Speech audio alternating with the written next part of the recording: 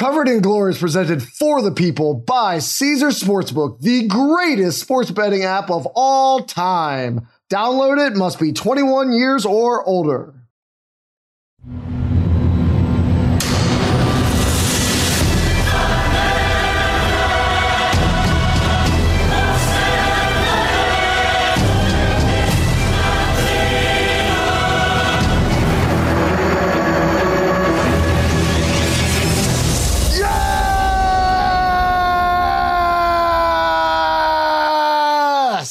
Brett, I repeat, yes!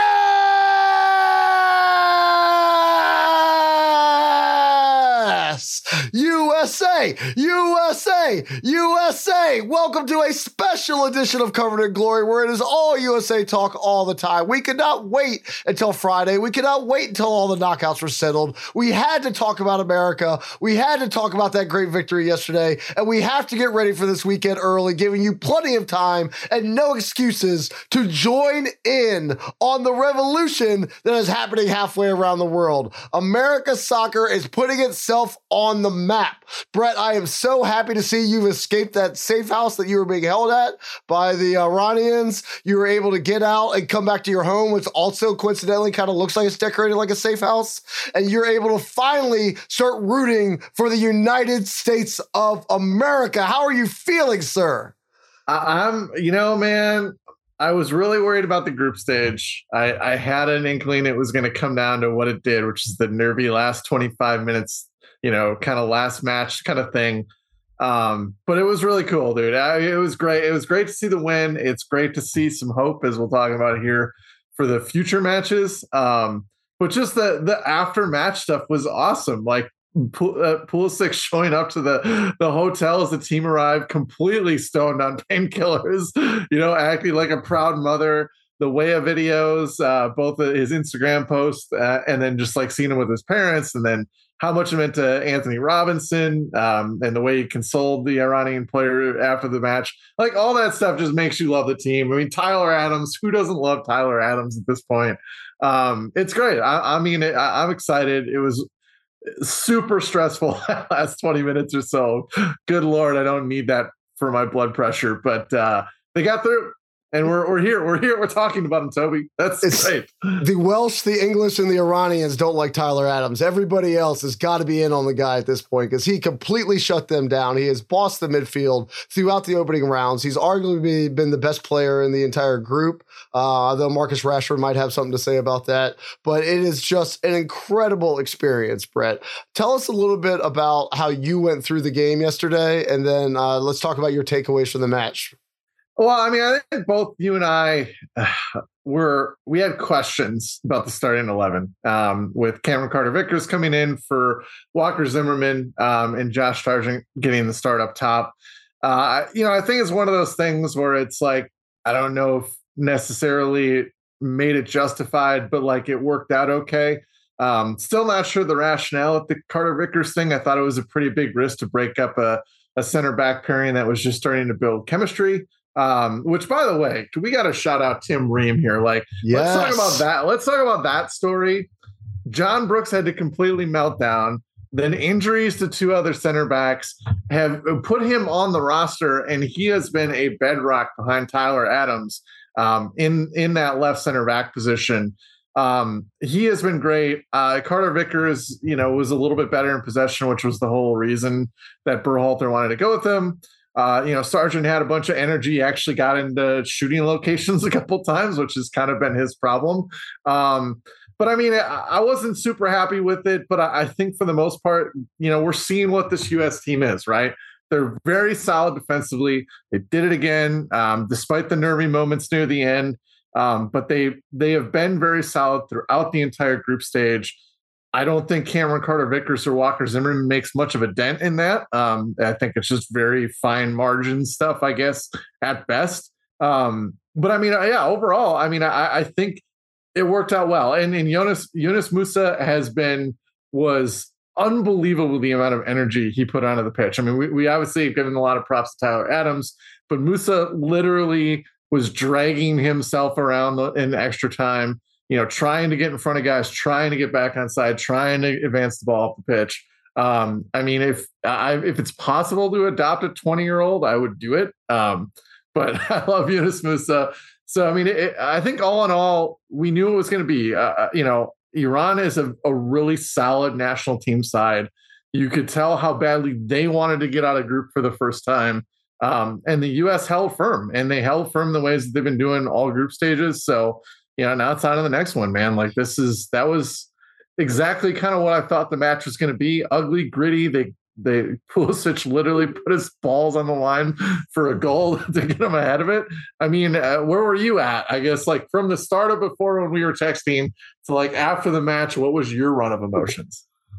Oh, well, they took a pretty big spike in minute 38. I mean, I hope that everybody who could hear my voice, did go out and found a group, did go out and found a loved one, did go find a stranger, just experience this in the collective that it's meant to be experienced in, because that moment in 38 where Pulisic comes crashing down the middle and like, let's also give like the flowers to the creation, like the Weston McKenzie pass was amazing. Dest hit a perfectly weighted header off of a long cross right back into the danger zone, which is, how many times have we seen that going wrong watching American soccer throughout all the years? And then Pooley, like with the determination, with the grit, was scoring the goal that he spent 24 years of his life, like dedicating towards this one moment. Everything he's, worked for and trained and all the obstacles he's faced and all the times he's been told an American can't ever make this big of a difference on the national stage. Every bit of that was in every step that he took on that pitch of grass in Qatar. And he beat the goalie. He beat the defense. He was in 3 square inches where he could get a touch and get a goal, and he gave up his body to do so. So witnessing that and witnessing it, I was at Haymaker here in Austin, which is like the primary soccer bar. I was with the American Outlaws. I'm wearing the scarf right now. And listening to that place explode and being with my friends and being with my kin and being with this like-minded hive of people that were enjoying that moment, like that moment, that like exploding out of your seat, hugging the strangers, jumping up on the stools, pounding the table, screaming at the top of your lungs, like that was a high that I've been chasing ever since that moment. And so how were my emotions? My emotions were terrible for 37 minutes. They were awesome for 2 minutes, and then they were terrible again as we ground that game out. I mean, it was absolutely horrible trying to watch us finish that out. But then when that final whistle game, you got that 2 minutes again, and I haven't come down from it since. Yeah, I mean, was there anything about the change, I guess, with the Carter Vickers that you noticed? I mean, obviously, I'm more nerdy and wonky looking at their player profiles and stuff before this. But I mean, to me, it seemed like a marginal thing. I guess the possession thing kind of worked, but I personally in that type of match, and we saw it at the end with Walker Zimmerman when he came in, was literally like heading balls left and right out of the box. I kind of felt like it was just like it's kind of the Berhalter thing that we've come to expect. I think the team more or less performs how they should, but like we get these little weird Greg moves. I mean, was it something that like, are you looking at it in the back and saying, man, the dude is a savant and he showed us the universe? Or were you more or less like, it didn't matter? Well, so, as I mentioned, I was in a bar with 300, 400 self-selected, like people who really love this game, who got there early, who got together to watch. And I was joking with my friend. I was like, of the 400 people here who really love soccer, could I ask one of them right now who could give me a logical explanation for CCV starting this game? And we agreed the answer was no.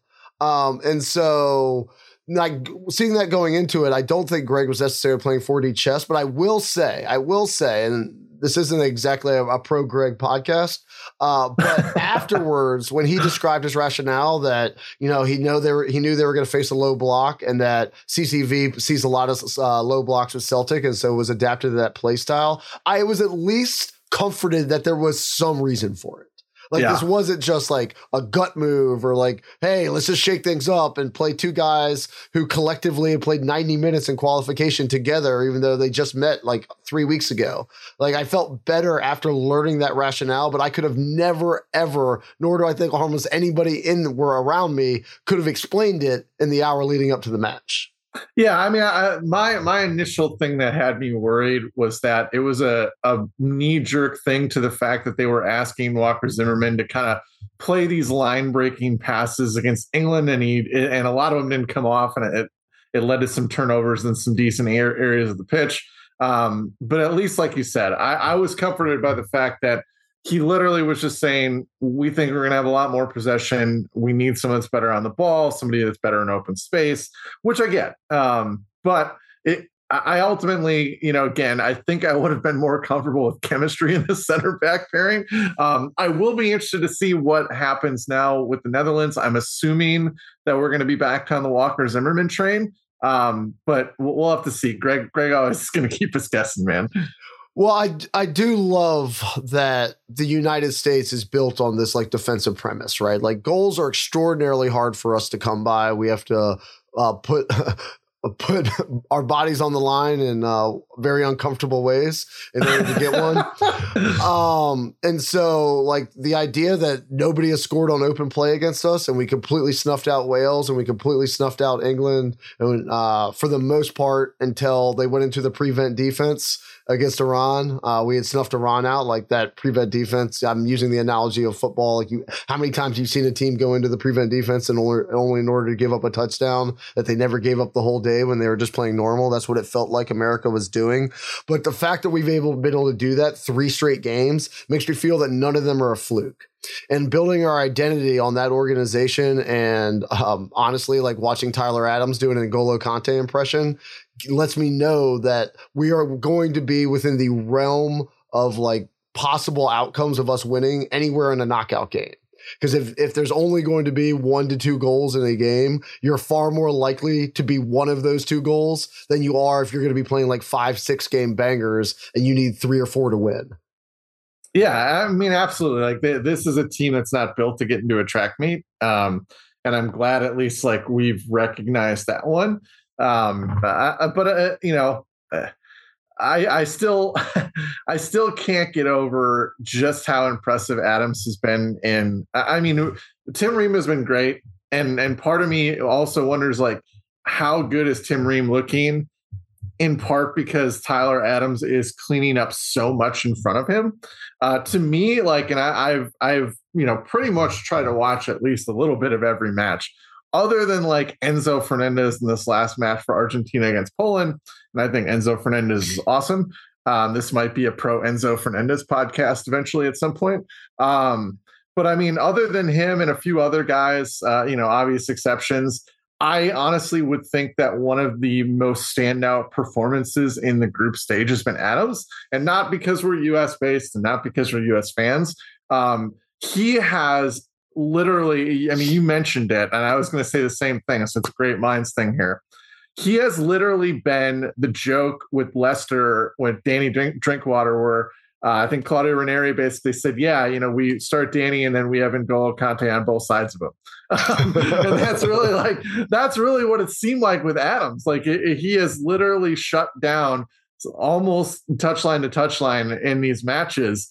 I mean, maybe I'm missing something. Maybe there's been some group stage things that I haven't seen. Obviously, Cody Gakpo is going to get a lot of credit for the Netherlands. We'll talk a little bit more about that with the goal scoring. But like, I have not been more impressed with too many other guys other than Tyler Adams. He has been, he'll never win like a Ballon d'Or or anything, but he has been awesome this World Cup. I really think non-American bias, as we know, since I was pro Ayatollah about 2 days ago, I really think he's been one of the best players in the tournament so far. And he will be, as we talk about, he will be the difference maker in this next match too.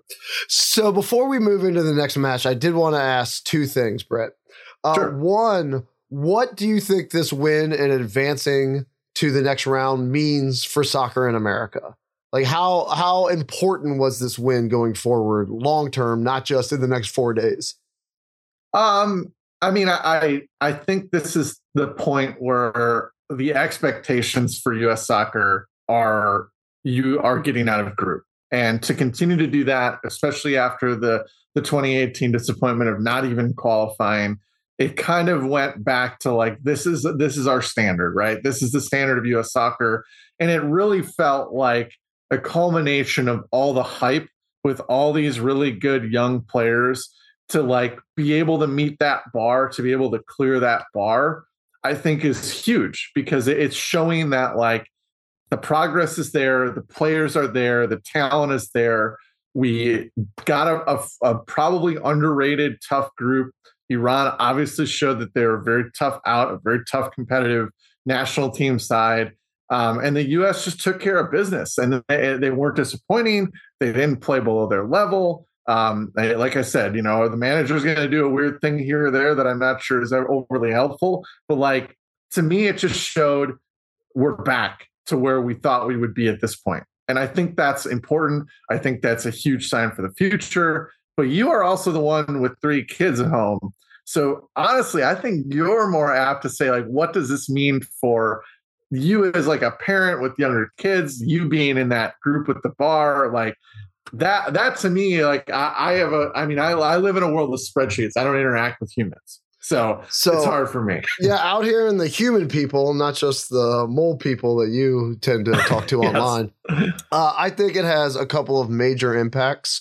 One of which is we just aren't a punchline.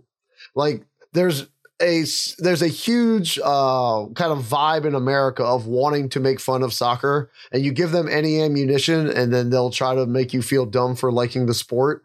And nothing would have like given them more ammunition than going out to Iran in the group stage. So like I have a tremendous sense of relief to not have to continue to have that conversation for the next 4 years. Mm-hmm. And not just that, we also have put a group on the field that is one of the youngest in the tournament, and we will have these exact same players in our life for the next cycle and probably the next cycle after that. So not only did we avoid being a punchline, now we start to become, something that people can galvanize towards. It's not just going to be the Stars and Stripes. It's not just going to be patriotism. Like Pulisic, Adams, Musa, if they could ever find him. I think he's somewhere in Qatar, but I think apparently Craig doesn't know. All of these guys that are playing Weston, etc., like they're all 24 and under, except for Tim Ream and our goalkeeper Turner, who's only 28, and like goalkeepers don't even peak. They don't even get warmed up until they're like 36, 37. They're like Ents in Lord of the Rings. And so like being able to have specific players that can start to become household names and become people that people can galvanize around and point to is really, really important.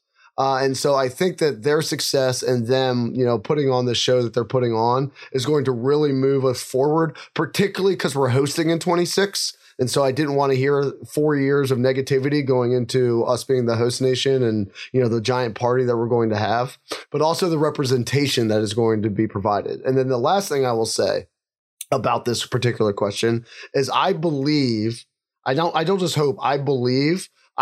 is the last World Cup ever where we will be satisfied with just making it through. I believe this is the last time that the relief and joy and ecstasy that I felt at the end of that Iran game will be enough. I think this is the last World Cup of low expectations for America, which is important, right? Like just expecting to make it through is entirely different stage than thinking that you can be a contender, that you can go in and then beat anybody in the world, to think that you can actually win a World Cup. And I think this is the last time we don't think that way. And once the mentality shifts and once we have expectations, the fan experience will change, but the outcomes will change too. Because you start, gauging yourself against a much higher bar, which tends to stretch people to reach that bar. Yeah. And I mean, the thing I always keep thinking of too, is, Matt Turner, they did a really cool profile on him before the tournament, basically about how like 2010 World Cup, like, man, I'm taking soccer seriously. And now here he is, like starting in goal. You think about like Brandon Aronson's rise, like where was he, where we weren't even talking about Brandon Aronson in 2018. Like he was not even on the radar remotely. Right.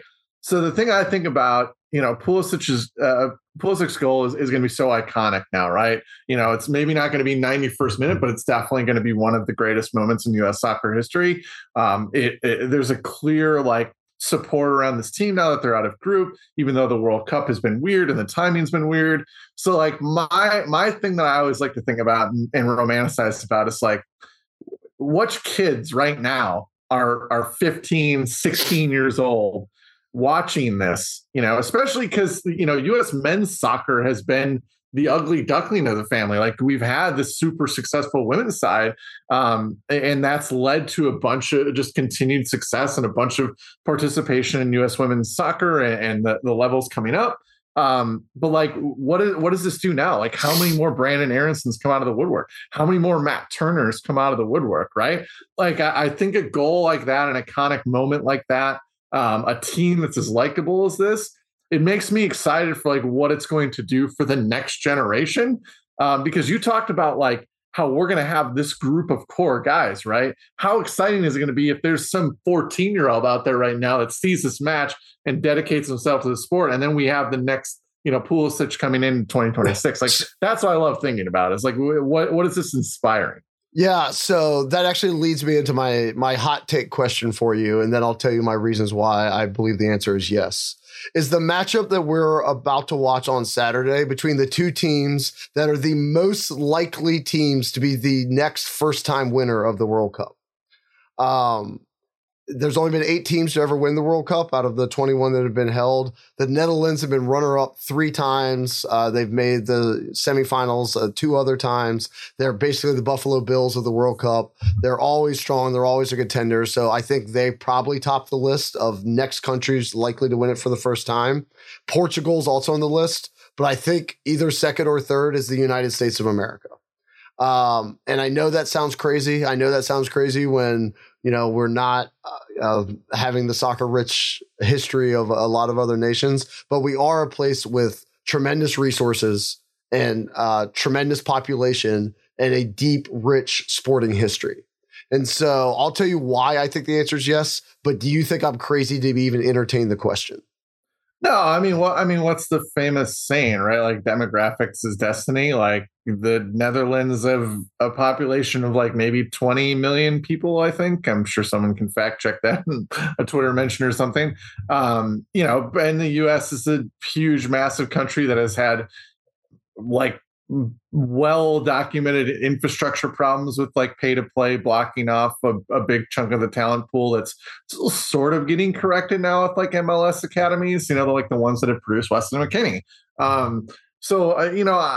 I agree. I think that when you look at it this way, it's not absurd. I can't remember. I think like Simon Cooper in his book Soccernomics has basically said that like the U.S. is essentially a sleeping giant in terms of like its soccer power. We've seen how it's played out on the women's side. So like we have an example with a sport within the same sport. So yeah, I don't really think it's that hot takey. Like at some point, the infrastructure is going to catch up to the giant amount of talent that we can assemble, and the U.S. is going to be, right there. Yeah, I don't even necessarily know if it's the infrastructure in my head, Brett. To me, the phrase that just keeps going through my head, and it's something that gets talked about a lot in the culture wars, and so I don't mean to drag it into soccer whatsoever. It's just, a similar phrase is used, and that's representation matters. And so, like, you look at, say, basketball. I know both you and I love the NBA. Yeah. Well, the level of athlete and the level of player of basketball has evolved tremendously from the 50s, 60s, 70s, 80s till now. And the biggest leap started to happen when the game started to get televised more. When you could see Michael Jordan, when you could see Magic Johnson, when you could see, Larry Bird, when you could see Isaiah Thomas, and then into the great players of the 90s. Allen Iverson's a big example of this. Once people could actually see them on their televisions when they were 5, 6, 7 years old, then they started to want to, develop those skills. They wanted to work harder at it because they could see it. Like unlike when like games are on tape delay or not even aired at all. And so one of the biggest things that has happened is not just, US games, not just the MLS, but the idea that you could watch La Liga, that you could watch Bundesliga, that you can obviously watch the Premier League, that you can watch so much of it in America, I think is going to start feeding down the generations and really start driving more people to take the game seriously. And it's not just television. Social media is a major part of this, right? Like you talk to, younger people, they often identify influencers, etc., more through social media than even what's on their television. Well, LeBron James, the most popular and famous basketball player in the world, has 52 million followers. Yeah, that's half of what Cristiano Ronaldo has. Ronaldo has 105 million. So like when you and I were growing up, we had no point of reference of how like famous soccer players actually are. And now there is a measuring stick. There's a way to actually see that, yes, if I wanted to be an icon, if I want to be famous, if I want to be this great athlete, soccer is actually a better place for me to be in terms of what you can achieve than even the NBA. And by the way, you don't have to be 6'8". You don't have to be 7'2". Like you could be 5'5" and be the best soccer player who ever lived. And so like those who didn't win the genetic lottery, who can't go into the NBA, but are incredibly athletic, they have an excellent outlet. And now they're seeing it on TV, and now they can see it in social media. And now you actually do have the MLS. Now you could actually go to a game, an hour away, 2 hour away, and you see these cultures, you see these fans reacting, you see the drums in the stands and the passion that gets poured into it. And you can see that people actually do care about it in America. That when people are saying that nobody likes soccer or like that's a European sport or, like that's not an American thing, like there's now representation that that's not the only viewpoint available. And so being able to see those three things, I think will filter down through the generations. And I'll end this rant just by pointing out NFL running backs' careers have never been shorter and they've never been paid less. If you go look at the top 10 paid athletes in the world on the Forbes list, they published the year since 2012. You want to guess how many running backs, wide receivers, or defensive backs have ever been on that list? The answer would be 0. But right now, Messi is 1. Ronaldo is 2. No, I'm sorry. LeBron's 2.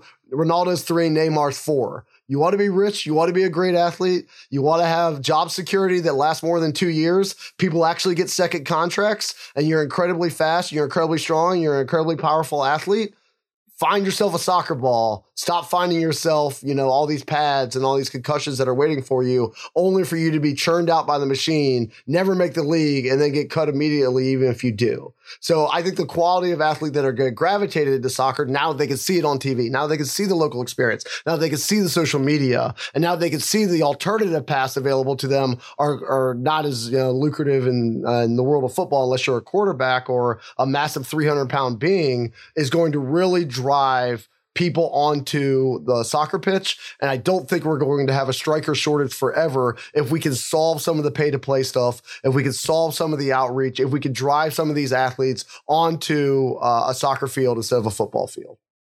Yeah, I mean, it's kind of like I saw somebody make this joke on Twitter. It's like Lionel Messi is 5'5". You don't need to be Aaron Donald to be great at soccer. It's I mean, I'm in 100% agreement. And I mean, obviously my background in life was, being in basketball for a really long time and player development stuff. And so, a big part of it is like the quality of training is improving. And like you mentioned with the pay to play and all that before, is like that's going to be the big hurdle that once it's cleared and the MLS academies are a start to that, there's definitely a lot of work left to be done.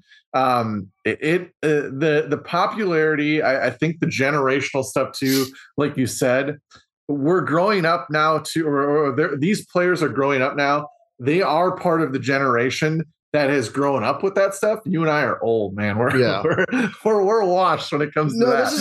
This is exactly right. And like, so I grew up, the reason I do this professionally is my father and my family was massive sports fans. And I knew every player on the Redskins roster. I knew all the players on the Orioles roster. I knew all the players on the Bullets roster. My kids, they can't name you a single player on Washington. They can't name you a single player on the Nationals. They can't name you a single player on the Wizards. They can tell you the whole Chelsea team. They can tell you who's in the Chelsea Youth Academy. They can tell you who's on the Chelsea women's team. They can tell you on the U.S. Women's national team. And now after this tournament, they can tell you who's on the U.S. men's national team. And they are gravitating towards that because that is the sport that, I bonded with them over. And I didn't know a single soccer player when I was, 6, 7, 8, 9 years old, outside of maybe Pele. And so that change also makes a huge difference here. And like one of the other key points is you don't actually have to be Lionel Messi. Josh Sargent, as you've seen, hasn't really made a huge influence in the World Cup. It did make the men's national team. He makes $3 million a year playing in the English second division. Haji Wright plays in Turkey and makes $1.3 million a year. Jesus Ferreira, he makes 7 figures in the MLS. The average MLS starter now is going to make, high 6 figures, low 7 figures. Like, you could have a career, and there's far more jobs available than there are for the 64 running back slots in the NFL.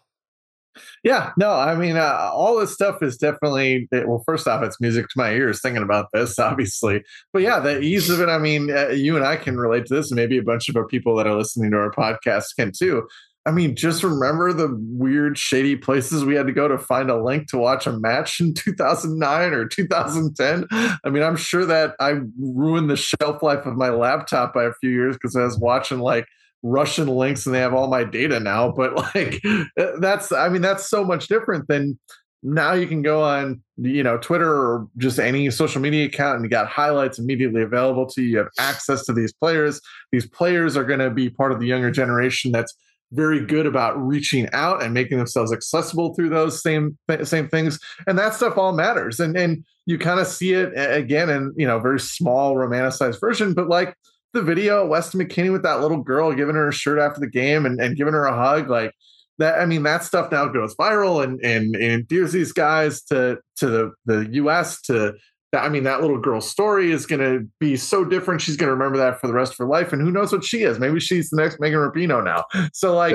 it's all very cool and exciting, especially for you and I who, grew up in the era where it was so hard to watch soccer and we developed this love and this passion for the sport. Now it's accessible and these guys are visible and people are excited. So I'm all for this, man. Like, this is great. Yeah. I think it's all great. So let's get to the game.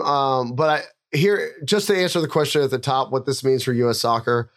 In my lifetime, I was born in 1980. I think the most consequential moments in the history of U.S. soccer was when we qualified for the 90 World Cup for the first time in a really long time, when we hosted in 94, when the MLS started in 96, and I'm talking men's soccer. I'm not going to, like, women's soccer has its own history that I don't want to give short sight to, but I also, if we had all the best moments of soccer in America, almost all of them would be on the women's side. So just focus on the men's side for a second. So when the MLS started, I thought it was really important, and it's come a long way, and the Apple deal will help it continue to grow and bring even more money in for, people that want to become professional athletes in the sport. And then fast forward from there, like, I know we made the quarterfinal run in 2002, but I thought the next super monumental moment did feel like Landon Donovan's goal in 2010, and then Pulisic's goal yesterday. I like, those are, I think, the biggest moments until the United States of America lifts the World Cup over its head in 2030. Yeah, I mean, really at this point too, like the idea of a semifinals run kind of seems like it's just the start. It's not just like an endpoint for this program where the men's side is.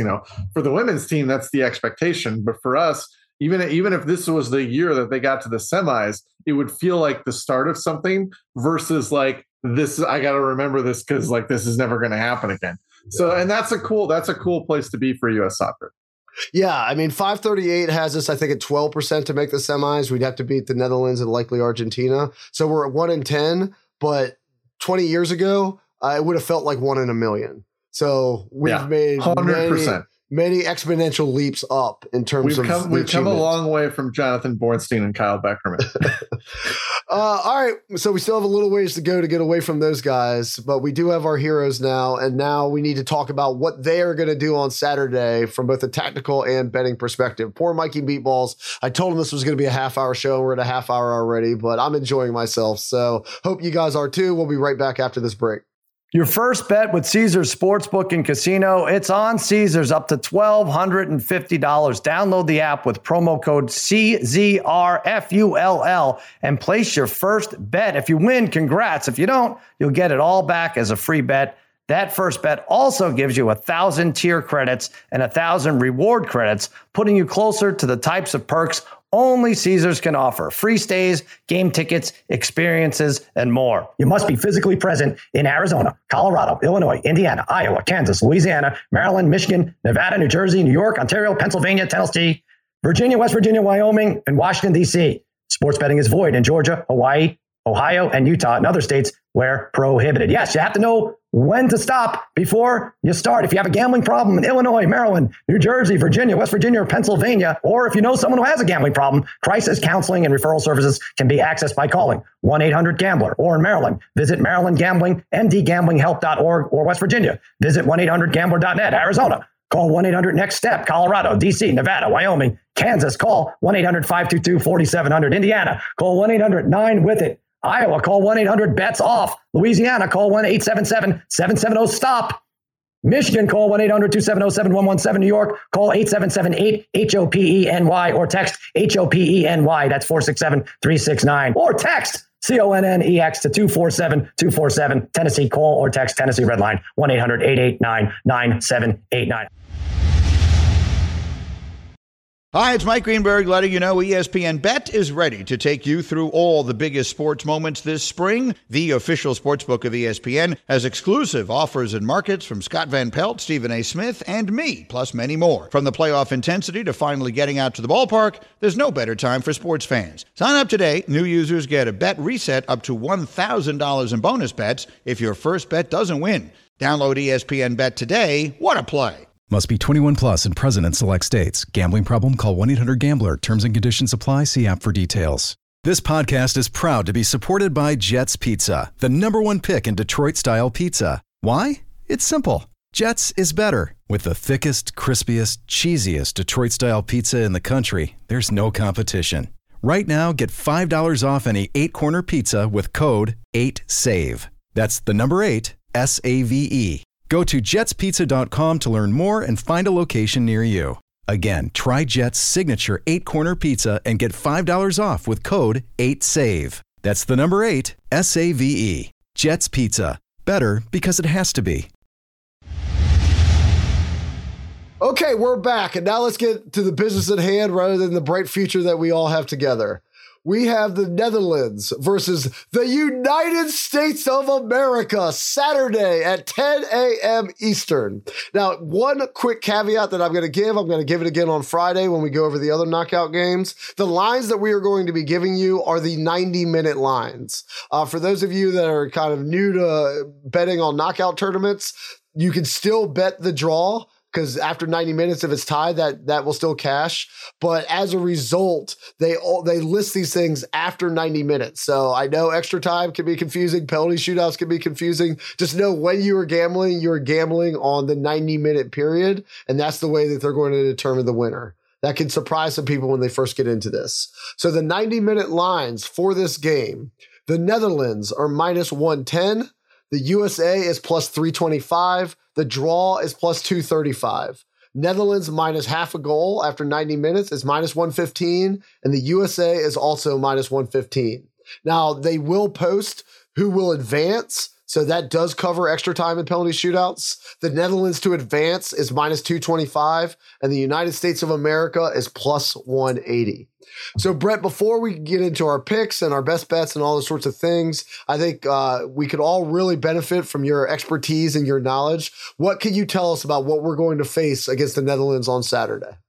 So you're going to hear the name Cody Gakpo a lot. You've probably heard it on it. If you listen to our preview podcast, you heard it when we were on with Ryan O'Hanlon.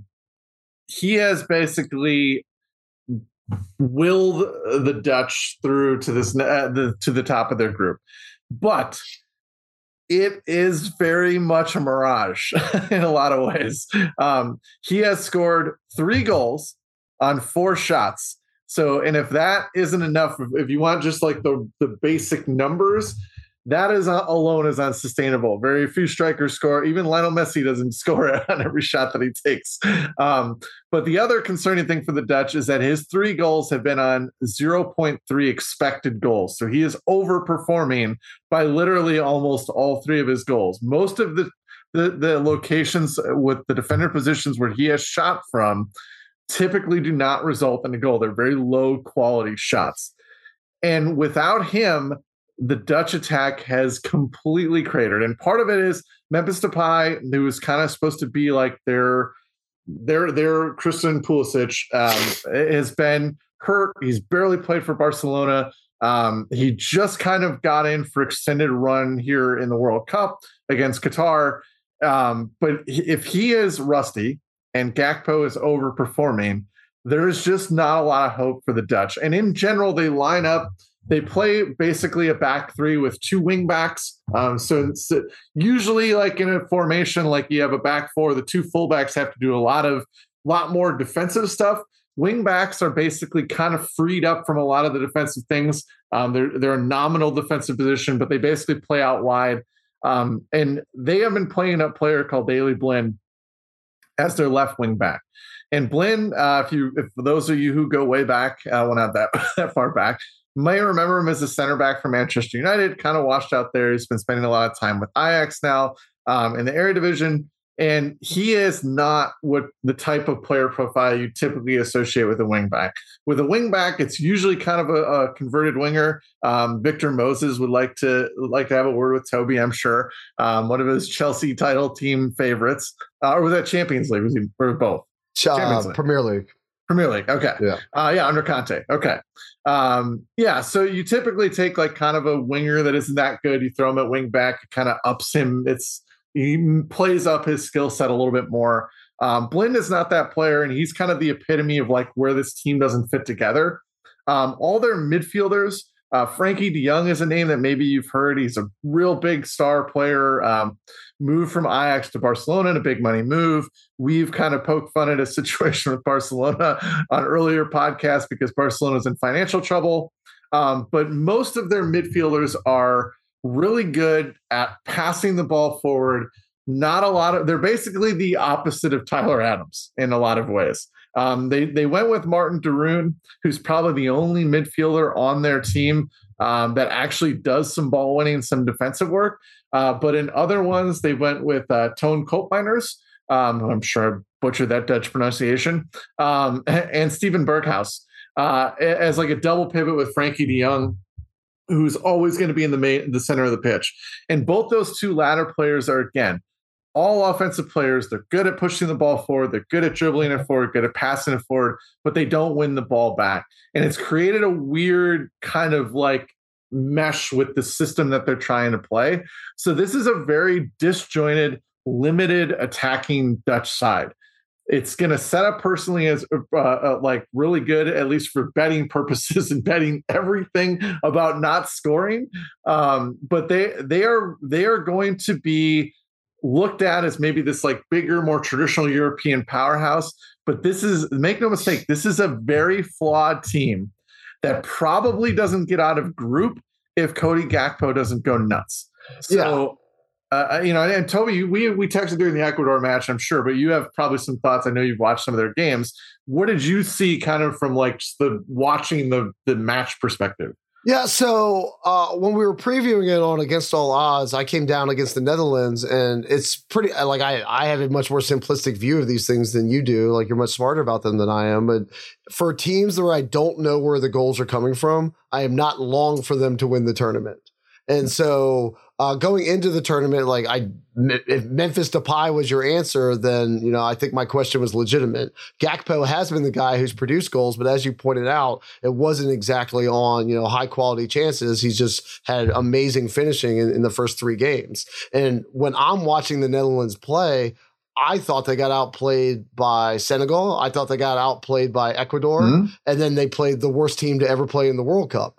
And so just throw that game out entirely. And then the United States of America, I think, outplayed Wales. I think they outplayed England, and I think they outplayed Iran. And so let me back up to not to interrupt, but let me put some context to that Ecuador game where I think that was thoroughly outplayed. They got outshot 15-2 by Ecuador, a team that didn't end up advancing out of group. But I just wanted to throw that out there to add some context. Yeah, and the XG, I think Ecuador is at 1.68, I believe, and Netherlands was at 0.1. I mean, if you look at non-penalty XG for the entire tournament, Netherlands is 7 from the bottom.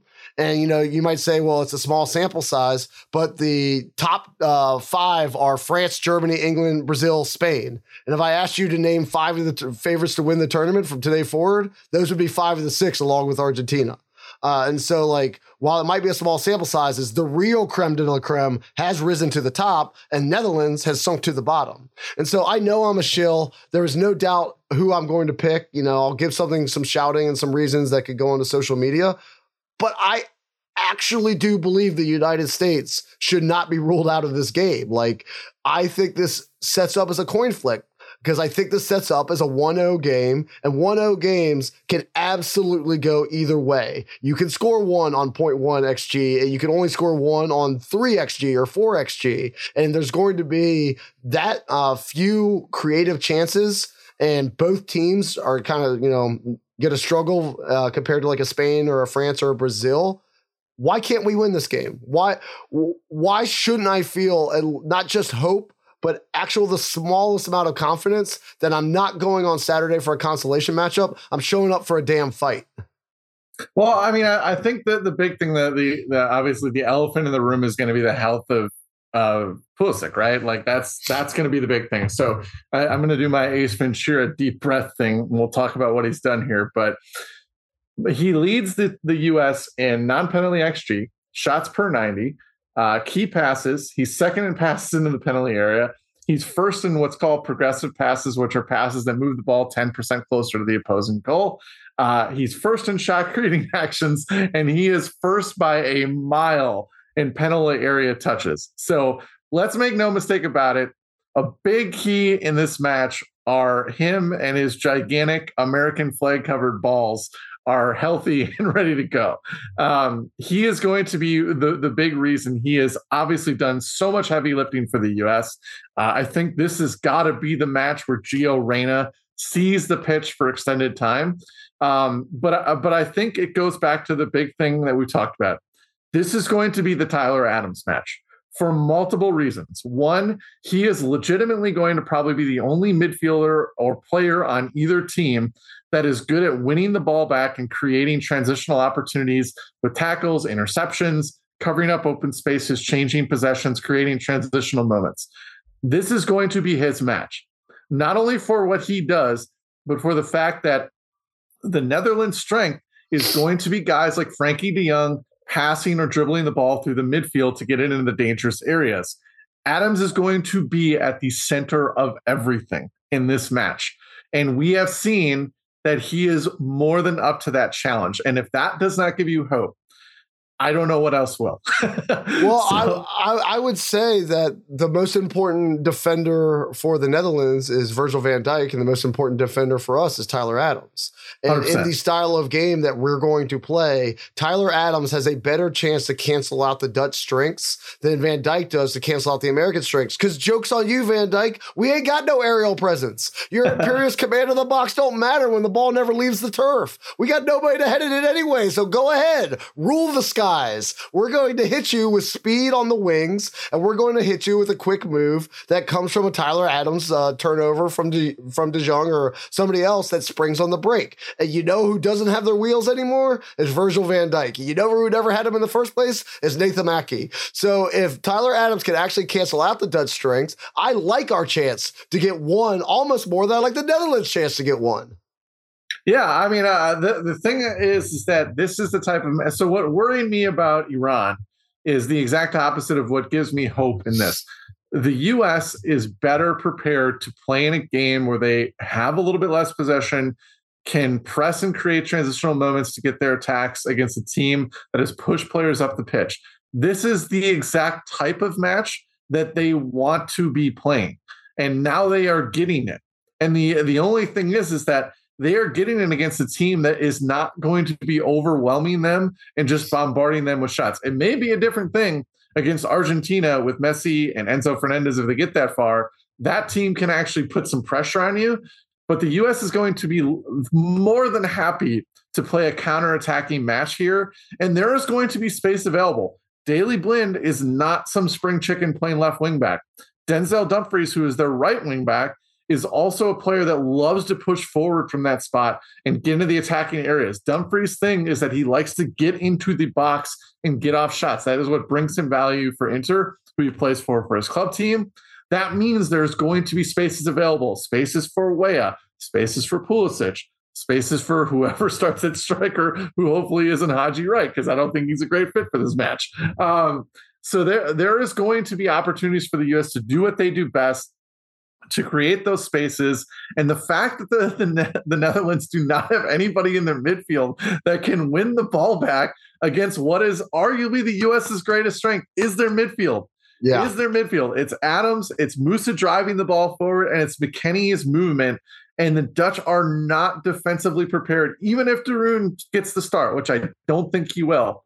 Even if he gets the start, they are not prepared to handle that midfield. Yeah, I mean, McKennie's the key player here, right? And so there's a little bit of worry that he's wearing out after 60 minutes or so. He keeps getting subbed off and he keeps looking pretty bad before he does. I don't know if his conditioning's where it needs to be or it's just, the conditions of being in the desert are getting to him. But he's going to be critical to this game. Like, he should have space to operate. Musa should have some space to operate. Tyler's going to provide support for them. And we've seen in the Pulisic goal that McKennie can trigger a pass that leads to a goal if he's given space and time on the ball. So I don't know, man. I don't know. I mean, like, if we had drawn Spain or Germany or Brazil or, even Argentina, even though they slipped up in the first round against Saudi Arabia, I'd be showing up and just be like, hey, this is all gravy. And I think the most dangerous thing is actually starting to have some expectations, but it's where we need to get as a country anyway. It's the mentality we have to have, as I talked about earlier. And I believe that we can win this match, Brett. And I am willing to back it with my dollars. I want to hear your pick in just a second. I think the USA at plus 325 in the 90 is a much better bet than the Netherlands at minus 110.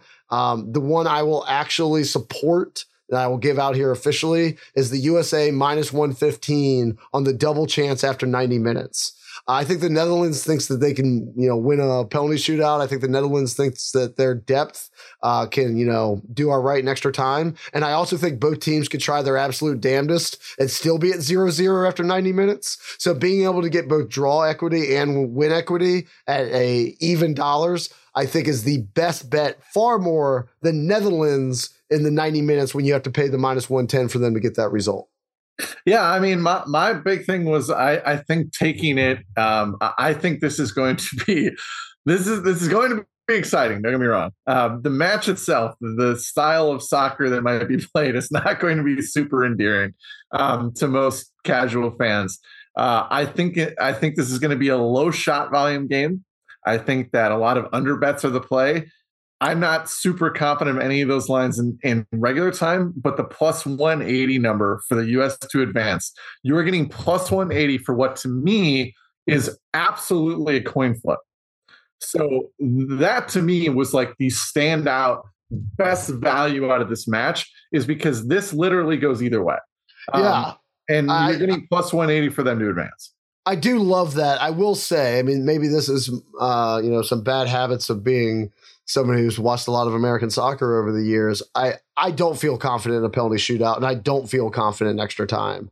I do think that, eventually our conditioning does wear out. Like, if you obviously, like, that was a highly emotional match and Iran really threw it at them at the end, but our guys were gassed. Like, you saw them like collapse on the field at the end of regulation. And if they have to pay another 30 minutes, I definitely like Netherlands over them at that point. But I think the most likely 90-minute outcomes are 0-0 and 1-0 either way. So we'll talk about props in a minute. I'm with you on all the unders.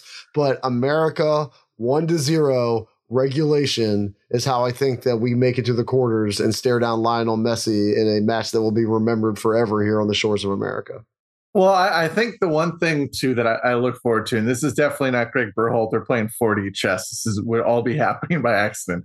But you can make the case that the U.S.'s second and fourth best attackers have literally not seen the pitch in terms of Ferreira and Reina. Yeah. So the extra time stuff and the subbing, I think that by accident, we have rested two really impactful players. I also think that Brandon Aaronson's pressing and running, since he hasn't played from the start of every match, will be huge as an extra, as a sub, probably later in the match from the 60th or 70th minute on. So it's been a point of contention, obviously, up to this, but it may work out where some of our best attackers are fresh and coming on in like the 60th or 70th minute and actually could turn the balance in extra time. It's so weird. It's definitely not how Berhalter's drawn it up, where it's like, I'm saving Reina for the Dutch. But you brought this up last pod. Like, I agree with every single word that's coming out of your mouth last time. But what you asked me is, do you trust Greg to do it? And so, like, if he might not have a choice with Sargent out and Pulis and Christian, you know, he'll tell you to hold his beer. He will sub on every MLS defender on his bench, and just if you tell him he doesn't have a choice. Like, I don't know what you're talking about. Given I don't have a choice, I have to put on an MLS defender, or I cannot do that. It's like, yeah, well, give me the MLS defender for no discernible reason. So I think he can make the wrong decisions, even if the choices seem obvious. But if you told me, I will say this right now, if you told me that we have held him in reserve and this is the free Gio game, I am on the 325 in regulation just like that. I am actually paying like a 300 bip Greg tax here in my gambling because I just don't think he'll do it. And again, it's a very valid point, and you definitely turned around my question to you in the last podcast. But yeah, I do kind of think now. So back in the day, the Milwaukee Bucks used to have Scott Skiles as their head coach, and they had a really deep roster without much difference between like player 1 and like player 12. And I always thought that like it was a problem because Skiles, like, it gave him the opportunity to just play random rotations. And I think the limitations of maybe McKinney after a few matches played, Sargent maybe being out, maybe after seeing Haji Wright kind of not be super effective in the first 2 times he's put him on the pitch. Greg is running low on options to the point where it's like, yeah, the only attacker you can really play is your best one. Your best one. How about the last guy you play is the best guy you have? How about that, Greg? So, and that's the thing is, like, I think we're getting to the point where he has run out of options. That's about the only thing that's giving me confidence. Not that he has set this up for some master plan or he's going to learn his lesson. It's going to be the fact that there literally might not be much else. If Sargent's not ready to go, if Haji Wright is finally kind of showing that he has a very limited appeal to being out there, then who's left? It's Ferreira and Reina. All right. Well, we're going to take another quick break and then we'll cover the props, but I do want to welcome you. I want to welcome you finally. After 4 pods we've done talking about the World Cup, you have finally joined the side of the Angels. You're finally on the side of the red, white, and blue. That might not be good, though. You are finally taking the United States. Maybe you are a jinx, but just hearing the words come out of your mouth that after all this time of rooting for the Ayatollah and rooting for the king and rooting for whoever the governing body is that controls Wales at this point, real Americans don't know geography. I don't know the answer to that. The fact you finally joined me on the side of the United States of America after these weeks together, it warms my heart, Brett. So thank you. Thank you for finally realizing that you are an American living in Arizona, living in what appears to be some sort of halfway house that you've decorated with a single poster that you need to get some things to celebrate America up I'm too lazy to paint it. All right, man. I don't care. It's white noise to me at this point. But welcome to this side. Welcome to the party, Brett Cormenis. All right, we got to cover the props right after this break.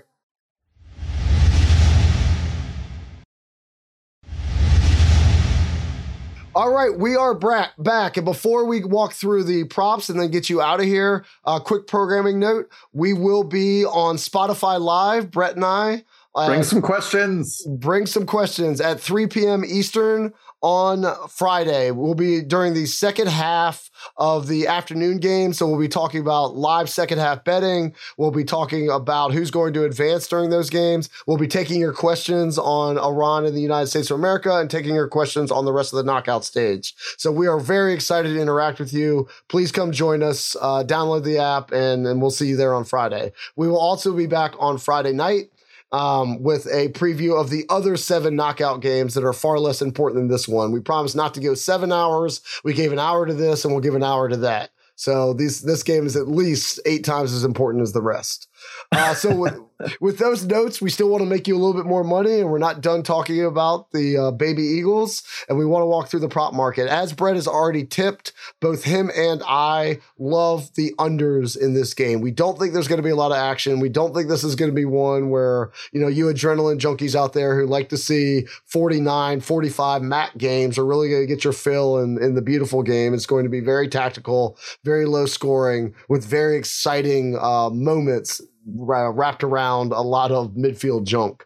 So as a result, you should gamble on it. If in that game state that there's things that are more likely to happen, the first and most obvious one, the over 2.5 goals is 1.25. But Brett, am I too bold to say that both you and I like the under at minus 160? Yes. I actually go to the extreme in all of my prop bets on this. I not only like that one, I think the adjusted under of 0.5 is plus 750. And I think 0-0 is probably about a 50% outcome of this match. It's after 90 minutes, everybody. After 90 minutes, yes. Yeah. This match to me, if you said I had to pick one outcome, it's about 8 combined shots and a 0-0 finish, assuming there isn't some fluky stuff that happens, and you're getting plus 750 for that number. I think that's a 1-in-3 type result. Maybe Toby is going to think differently here. No, not at all. I couldn't agree more that plus 750 is an excellent number for, I don't know if it's 1-in-3 or 1-in-4 or 1-in-2. It doesn't matter. Like plus 750 is massive positive EV, no matter what probability you assign to it. In the similar vein, a scoreless first half, which as we talked about on the last show, like as a portfolio bet is just killing it right now. All 4 games today 0-0 at halftime? I think they were. The scoreless first half is plus 135, and both teams to score no is minus 135. So all of these bets, the plus 750 for the 0-0, the scores first half at plus 135, the under 2.5 goals at minus 160, both teams to score no at minus 135. They're not going to win you a lot of friends. They're not going to win you a lot of excitement points, but they do have the potential to win you a lot of money given what we're expecting in this game. Yeah, and I mean, actually, the thing too, now that I'm looking it up, is that the exact score line of 0-0 is actually plus 850. So that's actually better than obviously the under a 0.5 adjusted line. I also think that the U.S. clean sheet, and again, we're talking about the 90 minutes, plus 310.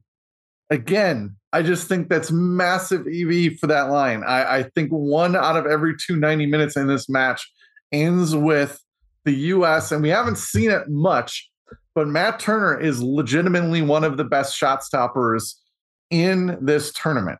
So even if Cody Gakpo wants to pick out every corner, you have a goalkeeping counterpart, at least in the U.S., who hasn't really been put to that type of test. At plus 310, it just seems like almost. I'll raise you, Brett. Okay. USA to win to 0, plus 525. If you think they can keep a clean sheet, you're almost doubling your odds that they could squeak in 1 goal, send all of us into rapture, and you could take home over 5-1 on that bet. So USA to win to 0 at plus 525. Given the odds, not like the likelihood of the outcome, given the odds at 525 is one of my favorite bets on the sheet. Yeah, and I mean, I had a similar one down. I think that one's probably the better one. You're really going all in, obviously, on this is going to be a low scoring, drag down fight. But the U.S. just generally to win by 1 goal was plus 425. And I think, again, just given how hard it is going to be for them to score 1, if you think this is a coin flip, if you think that the U.S. has a chance to win 50% of the time, it is going to be by 1 goal. If they win by 2, I mean, Toby will be running around the streets of Texas with his pants on his head. But this to me, the 1 goal win is 90% of their winning outcome at plus 425. I hate to keep re-raising you, Brett, but if you have pool 6 size swollen testicles, my other favorite bet. The United States of America exact score line 1-0 is plus 950. I looked at that one. Yeah. Plus 950. Get those swollen testicles, sack up, back America to win by exactly 1-0, because I do think that is one of the 3 or 4 most likely score lines. Yeah. I mean, there's nothing with a 0 in it, I don't think I could get behind, just because of the limitations of these two sides. And just because of the fact that I think that both the U.S.'s calling card at this point, even if Pulisic plays or not, is going to be defending. So if you have a 0 in it and a plus number, I'm like, yep, that's it. That's good. Put money on that. So one other bet, and I gave this out last time and it was a winner. I gave it out versus Wales and it was a winner. The first goal to be scored in the match is after the 30th minute. That is plus 100. So I expect them to be a lot of feeling out at the beginning. We're talking about two teams that don't have a lot of attacking power. You talk two teams that are going to set up pretty defensively, and like they're going to be set up for the long haul. This isn't like either team that I don't expect, Brett, I don't know about you, to come out and try to punch the other one in the mouth. And even if they do, I'm not sure they'll be successful. So being able to watch them feel each other out for the first 30 minutes and then just either side gets a goal becomes a plus 100 proposition for you, I think is excellent value. And so I do plan on playing that one, even though we do talk about how defensive the match will be. Yeah, and again, I'll change it up a little bit if you want goal scorers. I'll give one my favorite on both sides. If you're looking for anytime goal scoring numbers because you want to think about something that does involve a goal and not a 0, I think to me the best bet is for the U.S. is Weston McKennie is sitting at plus 550 as an anytime goal scorer. It kind of gets lost a little bit in how he plays for the U.S. Because he does do a lot more on the ball and his passing gets a little bit more of a run here at the international level. But his thing for club teams is he is kind of the midfield runner, the U.S. Aaron Ramsey, I guess. Of the guy that kind of gets into the box late, just pops up in there, as you did see in the England match, where he just comes out of nowhere and then all of a sudden he pops up in the middle of the box in a very good shooting location.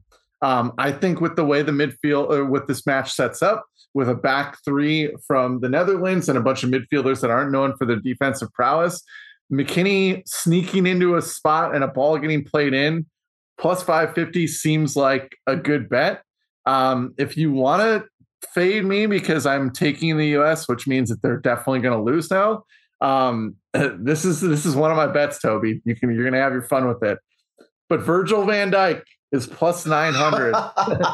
That is an insult to Zimmerman and Ream because he's only going to score on a set piece if those guys fail to right. But that's the thing is Van Dijk in both his late club run leading up to the World Cup and then a few times is become a shooting machine on set pieces. I do think the Dutch could have a stretch here where they put the U.S. under pressure with a bunch of corner kicks and free kicks, which means Van Dijk is going to be coming up to the front.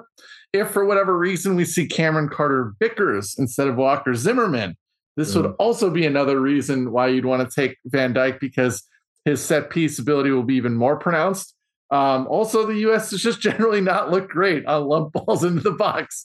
So if you do think the Dutch are going to score, I think he is a way better value than you would get with Memphis or Gakpo. Davy Klaassen would also be another Dutch one that I could say you could squint at and look at Davy Klaassen's line of plus 300 and say maybe he's the guy that does it for him. But yeah, I mean, other than that, I think the U.S. bet would be our boy, Captain America. Yeah, so Captain America, I think you're getting some injury equity there right now because he's listed at plus 350. So this is one reason we wanted to put the show out early so you could really think about your bets, but also maybe get some in early. So I like him at plus 350. If we get a goal, I think it's most likely going to come through him. And I think if it's announced he's definitely going to play, that's going to get bet down to 250 or 200 before the match. So get it early if you like it. If he doesn't go though, Brett, am I right in that Aaronson will be the most likely penalty taker on the pitch? Well, he takes all the set pieces. I can't imagine, and this is something that's just going to go, like they have this sorted out in training. We'll never really hear it unless a reporter specifically asked it pregame. I would think Weston McKennie is going to take any penalties if Pouli's out. That would be my gut. I don't know if that's it. Aaronson will definitely take set pieces. So that would be something that would come into play if you're looking for maybe an assist thing. He'll take all their free kicks. He'll take all their corner kicks. He might take some kicks from outside some free kicks from outside the box that are direct on target. But my guess would be that Weston McKennie would take any penalties. That's just, it is a complete guess because we have no idea how they would do this. I didn't think it would be Weston. I didn't think it would be Weston, but that does add some weight to your anytime goal scorer. I mean, I thought it would be. I just did think it'd be Weston. I don't know. Has he ever taken a penalty for America? Well, hell, I guess Pooley takes almost all of them, so I don't know what the we really don't know. It's one of those things that it's a total unknown, and that's why it's going to come down to what Berhalter and his staff and things they've seen in training. But my guess is, given his personality type, the weight of the moment, that is probably the guy that they want to see step up and take that penalty. All right, well then I wouldn't take Aaronson at plus 450, but the other one, if you don't want to take Captain America, Gio's plus 350, but you can't take him because you have no idea if he's going to see the field. So I would go with Weah. That finish that he had on the marginal offsides was really world class. He's been extraordinarily dangerous for us throughout this. I mean, I know he only has the one goal, but we only have 2 in total, and he's got one of them. And he has looked really strong coming in on the wing. And so getting him at plus 350, I could see him as the other non-penalty most likely goal scorer for America in this match. Yeah, and the thing to remember about Weah, too, is he nominally plays as a winger, and Sargent and Haji Wright have taken up kind of the striking partnership role. But Weah has actually been the guy that has been making the runs in behind. Sargent has done a lot of hold-up play. That's the job of the striker basically during transitional moments to kind of show himself, basically offer as an outlet, think maybe a check down type of pass in the NFL. That's not a great analogy, but it's the best one I can come up with on the fly right here. But Weah has actually been the guy that makes the run in. When we saw that in the first goal that he did score, he actually almost had an exact copy of that goal in the Iran game. And so he literally is going to be the guy that is probably going to be in the most dangerous areas than anyone. Now Pulisic, if he does play, is going to have the penalty equity. And so a guy like Weah may not be a great value there because he may draw a foul on the box, but he definitely might not be following up with the penalty itself. All right. Well, I think we've said about all, Brett, that we can say about this match. Anything before we leave that we didn't cover that you want to make sure everybody knows? I wanted to take your USA away from you and just start chanting, but I can't do that to you. I just can't do it. I got to leave that to the pro. Maybe we could do it together because it is more fun to do together. And I will end this podcast the way I've ended every podcast that we've done during the World Cup. The United States of America, your country, most likely, if you're listening to this. I mean, maybe we have some people abroad listening, but my question to you is why? Go find a group. It's 10 a.m. on Saturday morning. You could be in the service industry or you can, work some retail or non-traditional hours. But a lot of people that I'm talking to aren't going to have work to contend with. You don't have an excuse.